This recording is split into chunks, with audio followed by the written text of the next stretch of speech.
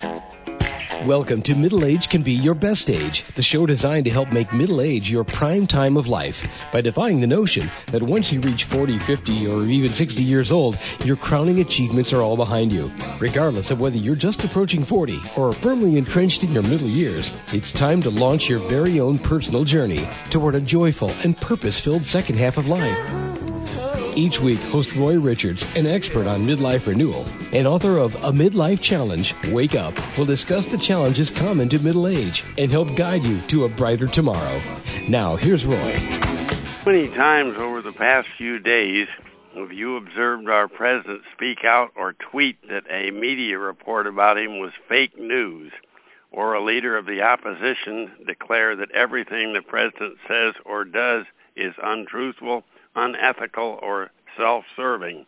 Whatever your politics, progressive or conservative, I think you'll agree in today's world BS is all around us, and it's getting harder and harder for folks who want to stay informed to know whom to believe, whom to trust. And regrettably, this is true not just about politics, but about news in general, health care, consumer products we buy, the food we eat, even religion. And here's some good news, though.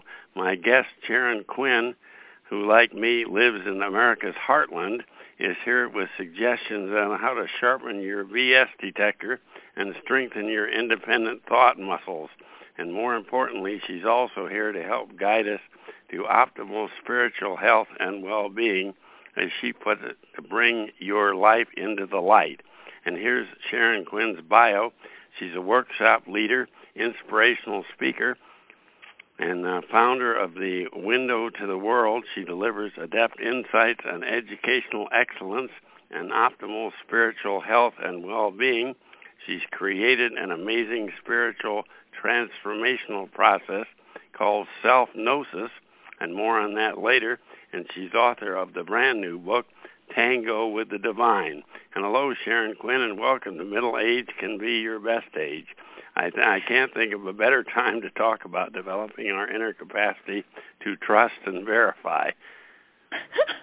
Well, hello, Roy, and thank you so very much. And you're right, the middle age is the best age to be, because now we got a little bit of smarts under our belt. Yeah, a little bit of smarts, but we're young enough to still do something about it. Amen.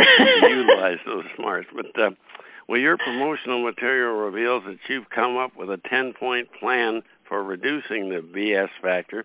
You don't have to go into great detail on each of the 10 points, but can you highlight for us how this plan works? All right, there's two aspects to it. There's the red flag approach, and that basically are the warning signals that you can heed that put off, hey, BS, BS, BS.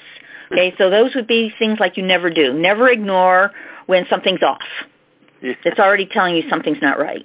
Yeah. Never ignore a gap. Something jumped from one idea to the next, and there's this big, chasm between it. Never ignore that, because that's a big place for BS to squeeze itself in.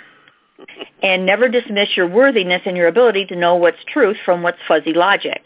When you start seeing lines getting blurred, globalizing labels, information that's more emotional and factual, red flag, these are the first things that get you to start being able to take proactive movements that empower you to overcome BS. Yeah. And so the biggest thing is when you get proactive and you got these red flags going, you can put BS in the spotlight, because it has to be put in the spotlight, and we have to examine it and expose it. Otherwise, it'll run us over and bury us. So how do you put the BS in the spotlight? Are you talking about accusing the BSer? Or, normally you hear this on TV or something. So how do you put that in the spotlight? All right, there's a positive way to do it, and that's the way I'd be advocating, because it'll give you empowerment. Accept one responsibility that you're going to have to think things through. If you come from that position, you give yourself a powerful way to always aim for clarity. And then you have in your heart that clarity is your right. And that gives you this way of approaching somebody so it doesn't come across as an attack. That's pretty cool and pretty important. Yeah. Then how you do it would be the second really big point I'm always talking to people about, and that's question what you don't understand. If it doesn't make sense to you, you have every right to honor yourself and your need to know what is right from fact, fiction, conjecture, or confusion. Yeah, and there's the so only many way of us that don't want to show our ignorance by not questioning something, and then we don't understand, and we just, but we don't want anyone to think we're ignorant and asking dumb questions. That's right, but and that's part of how BS gets to be BS and gets power, by giving us that lie that when we ask a question, we're revealing ignorance. In truth, and it really helps if we know this, because then we can throw it back into the BSer's face for just what it is, okay? And that's simply, no, asking a question is something smart people do. Yes, they don't run off true. Assumptions. They ask questions and seek clarity. And if somebody always says, well, that's a dumb question, you say, well, I'm sorry it's dumb to you, but it's for clarity for me. And then you go on and ask your question again. You reposition yourself in a nice, stable place without attacking, but you hold your own firmly. You have to do that. I see what you're saying. You don't need to attack the person that made the statement, but you defend your own rights effectively to understand what they're really getting at and to give yourself a chance to analyze whether what the person is saying really makes sense or not. Right, and then you're also, by your questions and insistence that they not ignore your questions, you're demanding that you have an honorable, respectful conversation. It's not a run-over show with somebody with their bulldozer coming in and just, dumping whatever they want. That's not right. Nobody should have. That's really dishonoring everybody in the conversation. Yeah. What if my question is something for President Trump that he just said? How do I ask him the question? Or I'm just using that as an example. I'm not taking political sides, but it's good. Right, but the whole idea there is, you could say, well, do I have a direct line to the president? We know I don't. Yeah. And so you just say, and so we try to just keep bringing it back to something realistic. Yeah. And that makes everybody have to calm down a little bit. And my favorite way to decimate BS is by insisting that when I ask a question of the person who's presenting what is hit my BS detector, right? Yeah. I insist that if I ask a question, they do not ignore it or obscure it by answering a tangential question. Once they're done doing that, I'll say, okay, you still didn't answer my question, and I throw it back at them again. Yeah. I don't even reword it. I want to keep it. Any of the candidates would like you at a political rally. I can pretty much guarantee they'd be sitting there saying, I am never going on stage against that woman again. So they might. I saw a politician the other day was asked a question. I won't go into the subject because I don't want to identify the person, but they beat around the bush and really didn't answer it at all. They just said, well, I'd have to give that thorough consideration. It would all depend on the blah, blah, blah. And just, That's right. But you see, when you ask your question again and you just say you did not answer my question and you don't even entertain what they brought up.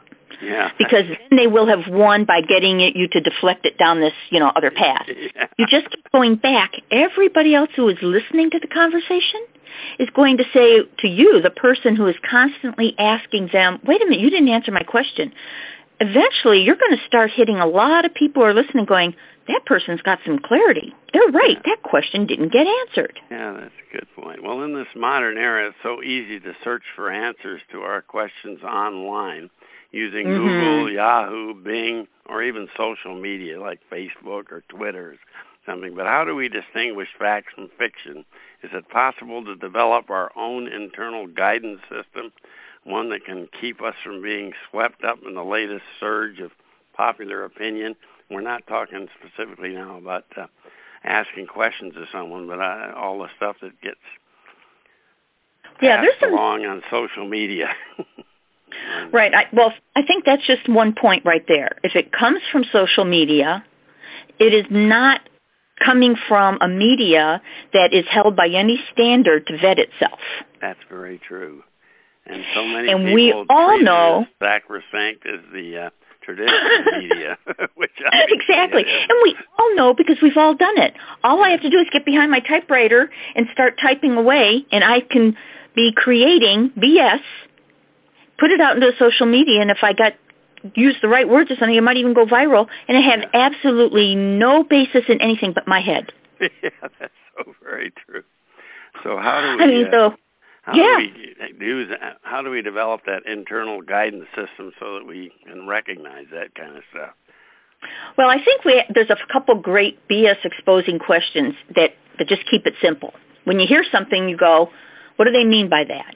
And even ask the question if you can. If they can't, just ask, was this so vague? Were they using a bunch of labels, like globalizing? Yeah. Were they using a lot of slurs? Were they attacking somebody? Or were they presenting information? If any of those things are big clues. Yeah. Whoa. Do they offer any information in support of what they're contending? That would be, and is the information at all reliable? Is it something you can check out to determine whether it's real or not? That's exactly right. That's why I like to ask the question, well, how do you know that? If they say, well, I read it on Facebook, I mean, you say, really? Are we going to have a conversation based on Facebook? Where did you get beyond Facebook? Or if they can't answer beyond that, I say, look, I don't think we should have this conversation. Yeah. I just don't think we've got the information we need here. And if they keep wanting to go, I'll say, look, I'm not going to have this conversation with you because I don't respect BS coming off of Facebook. I just don't think it's a vetted place. Again, what am I doing? I'm holding my position of my right to determine that a particular media is not going to be considered a factual media. Yeah. So you're not going to drag me down that rabbit hole. And that's how you protect yourself proactively from BS. Yeah. Well, I'd like to, you tell us to sleep on our new ideas or new ideas that you heard. What benefit do we gain by postponing action or the decision until tomorrow? Is it likely that an answer or greater clarity will come to us in our dreams, or what's the point of sleeping on it? Well, there's 2 points. One, it can help us prevent going down the rabbit hole of just getting emotionally charged all in the moment. Yeah, that's true.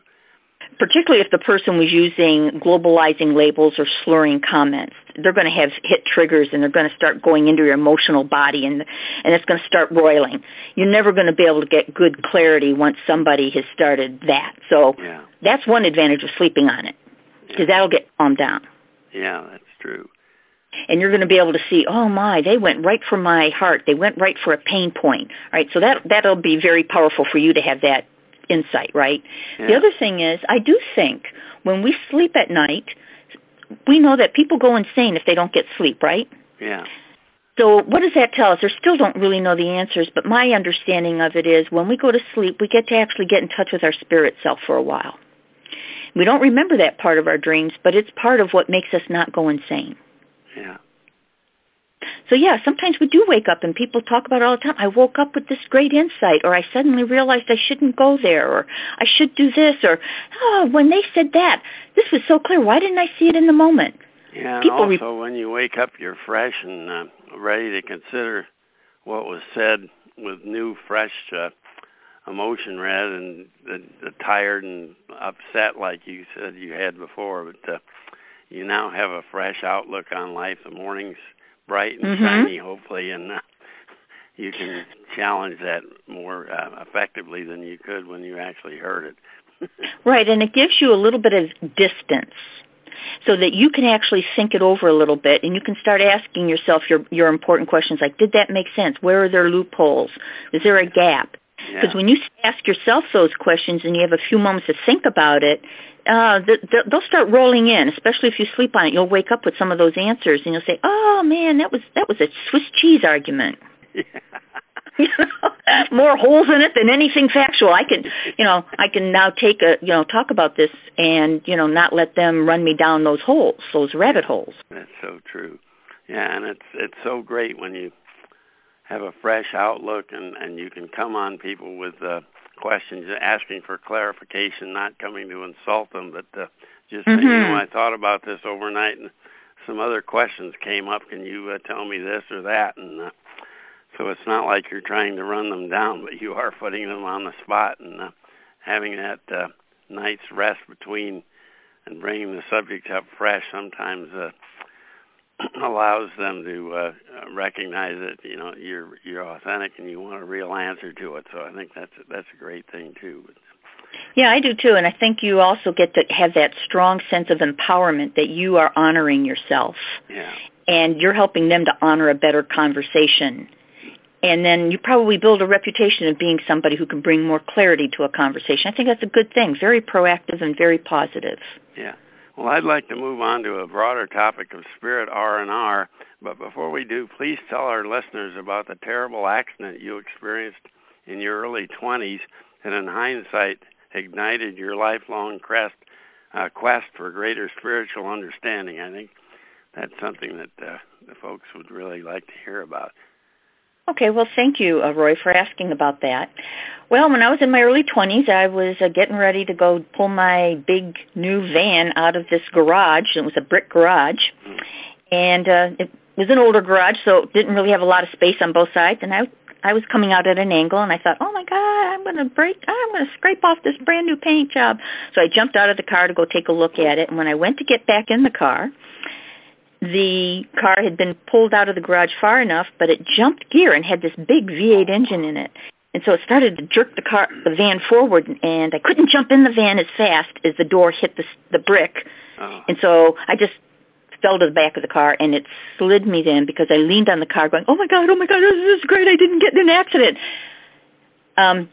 So it dragged me with its powerful V8 engine into that small space, and I was just compressed to death. Wow. Yeah, it was not. You actually were declared dead, or you were actually dead, you say? I actually died, and what happened was an elderly man next door heard the original screaming before I actually died. Yeah. So he came over, and he was horrified. I mean, what could he do? I mean, he sees the van moving, he sees me smashed, and it was right about the time he gets there, I actually shifted. You know, internally, when you know you're in an accident like that, and it's something that doesn't happen, it's over in a second, it was dragging on for a while, I could recognize I was moving into a very bad experience. So I started my Catholic thing. God, if you love me, just knock me unconscious. I can't stand the pain. And started thinking, well, how come you're not knocking me unconscious? You must not love me or what. I got into that little bargaining thing, right? But I knew then suddenly I was dying.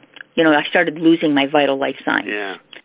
And so I went, whoa, I'm actually dying. And I had all this rage in my heart and anger with my dad. And, how can you be in your 20s and not have some rage, right?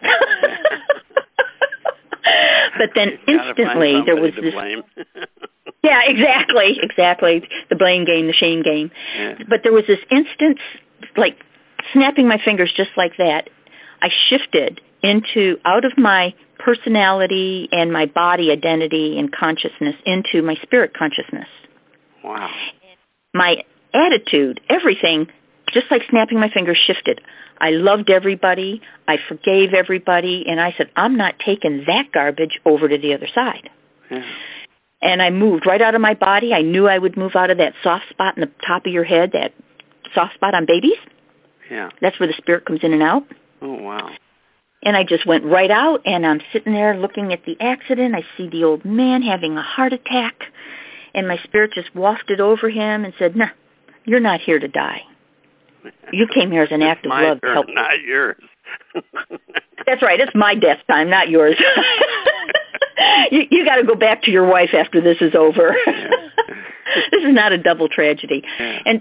And I immediately knew at that moment that I would have to come back in life, and I did not want to come back. I actually knew as a spirit I had the opportunity, if I played my cards right, so to speak, that I could have gone straight over into eternity, what you would call everlasting peace and happiness, because I'd be in spirit and never have to come back into life, which is really not a happy ever after game down here. No. Okay, and so I realized there was two courses to take. One where I'd have to come back and be born again, even though it wasn't a Catholic belief. Yeah. My spirit knew this is going to happen. It doesn't matter whether it's a belief. This is the law. So I got to see life, and I got to see spirit for what it was, not what I was told it was. Wow. Yeah, and that took a good while after I came back into my body and then had to retake on my personality when I came back in. Yeah. That to accept all that, because it was a radical change. I mean, the family had a big meeting. My dad had a big meeting over it. All right, you're telling us stuff that is not exactly what we've been told, and you've always been the rebel, and You're telling us the truth. Yeah. And here the rebel had to go and die, what? And bring back, what? Yeah, well, I wish we had time to get into all this. Some other time, maybe you can come back to talk about self-gnosis and the higher self and all this other good stuff. But let's talk a little bit about your book, Tango with the Divine, Self-Gnosis 101, Spirit R&R. What is self-gnosis? Self-gnosis is what I realized when I died. It was to know yourself, who you really are, as an infinite, everlasting spirit. Most people call that part of themselves their higher self. Yeah, okay. The God in them. That is who we really are. Everything else is a mask and an illusion that we are drunk. We're drunk on life, actually. We're so drunk on life that our spirit is like, intoxicated and we need to sober it up. So self-gnosis, Spirit R&R, is about sobering up your spirit self. And you do that by removing and making your mind transparent, because the mind conditions and all that conditioning filters of the mind, and it's got 1 billion filters. How else could you take an infinite spirit and confuse it other than with 1 billion filters that lock ego that develops in there, and that or we also call it that negative little voice that Yes, exactly. And if we get intoxicated enough, that voice becomes the voice we identify with. That's why I use the idea of Spirit R&R. We understand rehab. In rehab, we know that we go from being crazy by whatever we're addicted to, in this case addicted to the mind and the ego. Yeah. And as we sober up, we let that all go, and then we remember, I am this infinite spirit, and I'm really nothing but light and love. But the ego kept twisting all that energy and turning it to its own ideas, which it mixes things up, and it's really a fear-based thinking machine. Well, if there were one essential message you would like readers to take away from your book, what would that message be? I think we're getting at it right now, but yeah, we are. The biggest thing is to recognize that there's only 2 ways in which you can identify. You either are identifying with your spirit, God self, which is eternal, or you're identifying with mind and the body as an ego. Yeah. And if you can get a lot of clarity about that, you can start to say, am I identifying and making decisions from the ego mind or in truth from the ego mind? The ego mind has its own set of truths, and the life laws support ego truth. Yeah. Infinite God truth can decimate a lot of physical law because it's not beholding to that limit. Yeah, that's true. Well, I know a lot, especially in the Old Testament and the Christian Bible, it seems like we're being told to fear God and God's infinite power, but you seem to be telling us there's a bit of God's creative power within each of us. Is there anything we should fear about the Creator God? Nothing. Absolutely nothing. That's the biggest BS factor of all. So I'm glad you brought it up. As you point out, God is pure love, so obviously there's nothing to fear. Exactly. Exactly. And that's why the book is called Tango with the Divine. We are meant to be in a relationship where, just like we're looking into the eyes of the divine and letting the divine intention, our spirit self, lead everything we do in the physical world. Therefore, we could only create God good. We would be able to be peace creators because we could do nothing else. That's why we dream of Eden. It's actually the memory of when we came in originally and started tangoing with the divine all the time until we started looking to another partner, the ego mind. Yeah, well, that's great. You tell us that the person that we should love more than anyone else in the whole world, what's that? It would be your inner self, your higher self, because that is God in you. And it's so true that unless you really love and respect your higher self, you can't really love someone else because you're too wrapped up in the ego. That is exactly right, because the ego is narcissistic, right? Yeah, that's right. Protect. It's the rabbit hole, the black hole maker. Yeah. Well, where's the best place to preview and purchase your book? You can get your book anywhere around the world. It's distributed by Ingram Spark, which means if you go into your local bookstore and you ask them to go get it, they can find it. They can order it. You can go to your library. They can get it. They can get it in ebook form or in paperback. You can go to Amazon. Oh, you can always go to Amazon. No, I found it there. Yeah, you can always go to Amazon. And if you type into the browser Tango with the Divine, it is such a unique title, it'll bring it up. You put Tango with Sharon Quinn, it'll bring it right up. Well, and you'll know you found the book because it's this beautiful cover where you're sitting there on the beach relaxing in your rehab, realizing that you're bringing back in the clouds your Dance with the Divine. Oh, that's great. What's your website address in case people want to find out more about you and your book? Thank you. It's SharonQuinn.net. They also can go to selfgnosis.com. I know there's another website there that I found. That's selfgnosis.org. Oh, .org, okay. Right, the .com has been taken over by the money mongers. They're holding it ransom. They want me to pay very, very high dollar to get it. Okay, Selfgnosis, and that's SELFGNOSIS.org. Right, and even if they make the mistake and spell it without the G, it'll take them to it. But I want them to know that all my websites right now are under construction. They look horrible. Oh, I didn't think they looked that bad. Oh, well, thank you. I know where we're headed. So by comparison, I guess I have the vision. Well, anyway, but SharonQuinn.net has all the information they need, and right, they can get the basic information, and they can get hold of me. If anybody writes to me, from SharonQuinn.net in the contact me, I will get hold of you personally. Okay, thanks. That sounds good. Well, as we discussed today, my guest Sharon Quinn in her new book Tango with the Divine is here to convince you and me that of the very real possibility of crafting a very beautiful relationship with our inspirational higher self, the true spiritual essence of our connection with the divine. And by doing so, you can shift from default habits, vulnerability to all the BS, both your own BS and all the BS around, that everyone else has around you, to become the authentic person that you were created to be. And best of all, as she points out, you won't be satisfied to keep this wonderful transformation all to yourself. You'll want to share it with all those around you.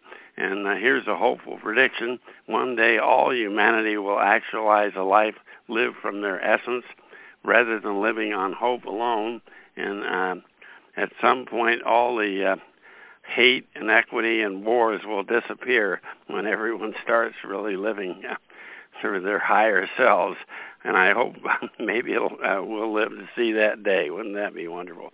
And thank you. It really would. And I think people who are like your audience, where we're mature, this is where we can really start making a commitment to this kind of life. If just getting your information right. You got to get off BS because you work hard. I know so many people work so hard to do and love God with all their heart and soul, but they're missing important pieces and keys, so the working doesn't give them the satisfaction. I can help them get that straightened out. And stop watching those 24-hour news channels all the time. You watch Fox or you watch CNN, it's a totally different country that you're living in, depending on which of those channels you tune in. And they both have adequate BS to fulfill the whole day. But thank you so much, Sharon, and best of success on your new book and in all that you do, because your message certainly is needed. Well, I really enjoyed being your guest, Roy, and you honor me, and I'm so happy to have met your audience. Thank you so very much. Bye for now. We'll be in touch. Bye-bye. Bye. Well, thanks to my guest, Sharon Quinn, for her thoughtful advice on sharpening our BS detector and strengthening our independent thought muscles. And before we close, here's another reason not to spend your entire day sitting around in isolation watching the 24/7 cable news networks or any TV all day. Baby boomers who isolate themselves are feeling the impact of loneliness, which is linked to early mortality. Good Lord, you don't want that, do you? And these following facts come from a December 12th, 2018 article I discovered in the Wall Street Journal. It seems baby boomers are aging alone more than any other generation in U.S. history, and the resulting loneliness is a looming public health threat, believe it or not. About 1 in 11 Americans aged 50 and older lacks a spouse, partner, or living child, census figures and other research show, and that amounts to about 8 million people in the U.S. without close kin, the main source of companionship in old age, and their share of the population, unfortunately, is projected to grow. Policymakers are concerned this will strain the federal budget, as if it's not strained enough already, and undermine baby boomers' health. Researchers have found that loneliness takes a physical toll and is closely linked to early mortality, just as closely linked as smoking up to 15 cigarettes a day or consuming more than 6 alcoholic drinks. Loneliness is even worse for longevity than being obese or physically inactive. Wow. Along with financial issues, including high debt and declining pensions, social factors such as loneliness are another reason boomers are experiencing more difficult retirement years than previous generations. And I'm not just speaking to you boomers, you folks in the next generations to come better think about that also.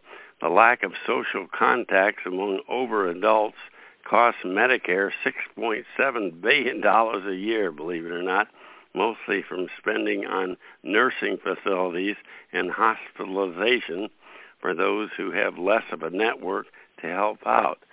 And nursing homes and hospitals are not the greatest place to socialize, are they? I can think of some better ways to do that. The effect of isolation is extraordinarily powerful, says Donald Berwick, former administrator of the Centers for Medicare and Medicaid Services.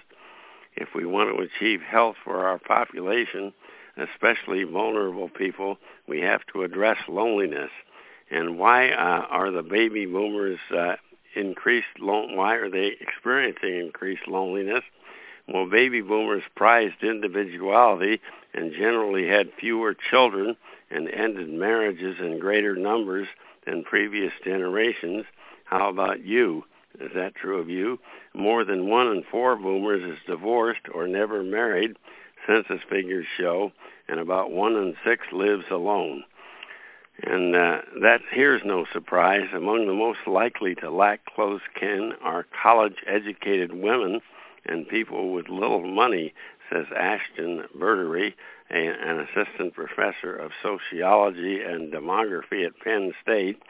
More senior women than men are kinless because women's life expectancies are nearly 5 years longer at 81 years.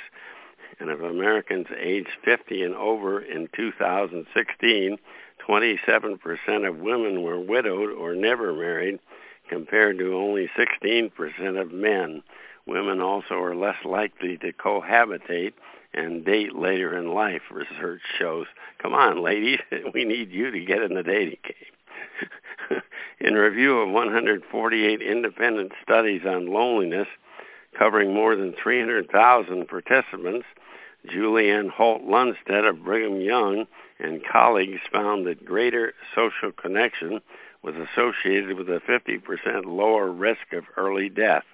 And research suggests that those who are isolated are at an increased risk of depression, cognitive decline, and dementia. You certainly don't want to live with that. And that social relationships influence their blood pressure, immune functioning, as well as whether people take their medications. You know, loneliness and isolation are bad for your health at any age, but the forces that take hold later in life often compound it. Retirement shrivels social networks formed around work. Hearing loss and worsening mobility impede talking face-to-face and participating in group activities. And some of the health risk comes from the consequences of being alone when sickness strikes. You know, Gary Grasmick, a 68-year-old retired federal IT worker who lives by himself was carrying groceries into his Washington, D.C. rent house 2 years ago when he fell to his knees when his knees gave out, overweight and unable to get up, and with no phone in reach. He laid there for at least 2 nights as dehydration and urinary tract infection led to sepsis. His kidneys started shutting down, and he grew delirious. Not a very pleasant activity, isn't it? I've heard the mailman come once in a while, and I would yell out, he said, but nobody heard me. Mr. Grasnick tried to drag himself to a phone and a sink, but couldn't get there, and he began to lose track of time. A friend eventually became worried when he didn't return her calls, and she called the police, and when emergency personnel found him, his brain had swelled. After more than 2 weeks in intensive care and 6 months in a skilled nursing facility, he returned home last year and has made some changes. Mr. Grasnick installed an emergency call box he can trigger from a wristband and began tucking his cell phone into his shirt pocket on his pajamas before he climbs into bed at night. In Boston, here's a good idea. In Boston, a cluster of seniors in 2002 banded together to form a village so they could lean on each other for household services, social activities, transportation, and old age planning, and that spawned 350 similar groups nationwide in what is now known as the Village to Village Network. You might want to check that out. Members can tap rides to doctor's appointments, handymen, and activities like group meditation and bowling. Well, I'm not an expert, certainly not a psychologist, but if you are nearing retirement or already retired and living alone, widowed or divorced, please don't spend your days just bemoaning how cruddy things are, knocking the politics and listening to all that BS, regretting the past and resenting those who appear happy and healthy, assuming that you're financially ready and emotionally set to quit working. Your early years of retirement can be the most rewarding of your entire life, and they can be extended for 20, 30 years or more if you remain healthy and active and relating to other folks. And it's up to you, it's totally up to you on how you plan to stay young and active. And in my book, I offer some exercises. Like there's one for taking a mental vacation to find your true vocation, which may include retirement, but it's not just say I'm going to be retired. It's retirement with a whole array of activities planned and relationships planned to remain young and active. I have another exercise for visualizing yourself with adequate funds and all the time in the world, and then figuring out how you're going to use that time. After all, the choice is yours. So how much you do? So how do you wish to joyfully maximize your time? You can find help for that in my book, A Midlife Challenge Wake Up by Roy C. Richards. You can find it on Amazon.com or BarnesandNoble.com or through our website, MiddleAgeRenewal.com. The choice is yours. So just how do you wish to maximize your time so you can have a joyful post-work years? And there's no reason to sit around and feel bad and be vulnerable to the BS in the world around. So what do you want to, who do you want to get close to and bring into your life, and how do you plan to accomplish it? Or who do you want to keep in your life that you presently have and become closer at serving their needs while they serve yours? The choice is yours. And my book, again, is A Midlife Challenge Wake Up by Roy C. Richards. And it's spring, so let's go out and socialize with others and don't let loneliness kill you. That's it for today on Middle Age Can Be Your Best Age. You've been listening to Middle Age Can Be Your Best Age, hosted by Roy Richards, an expert on midlife renewal and author of both A Midlife Challenge, Wake Up, and Wake Up, Captain and Crew, Restart Your Engines. You can learn more about Roy and his middle age renewal training system by visiting his website, middleagerenewal.com.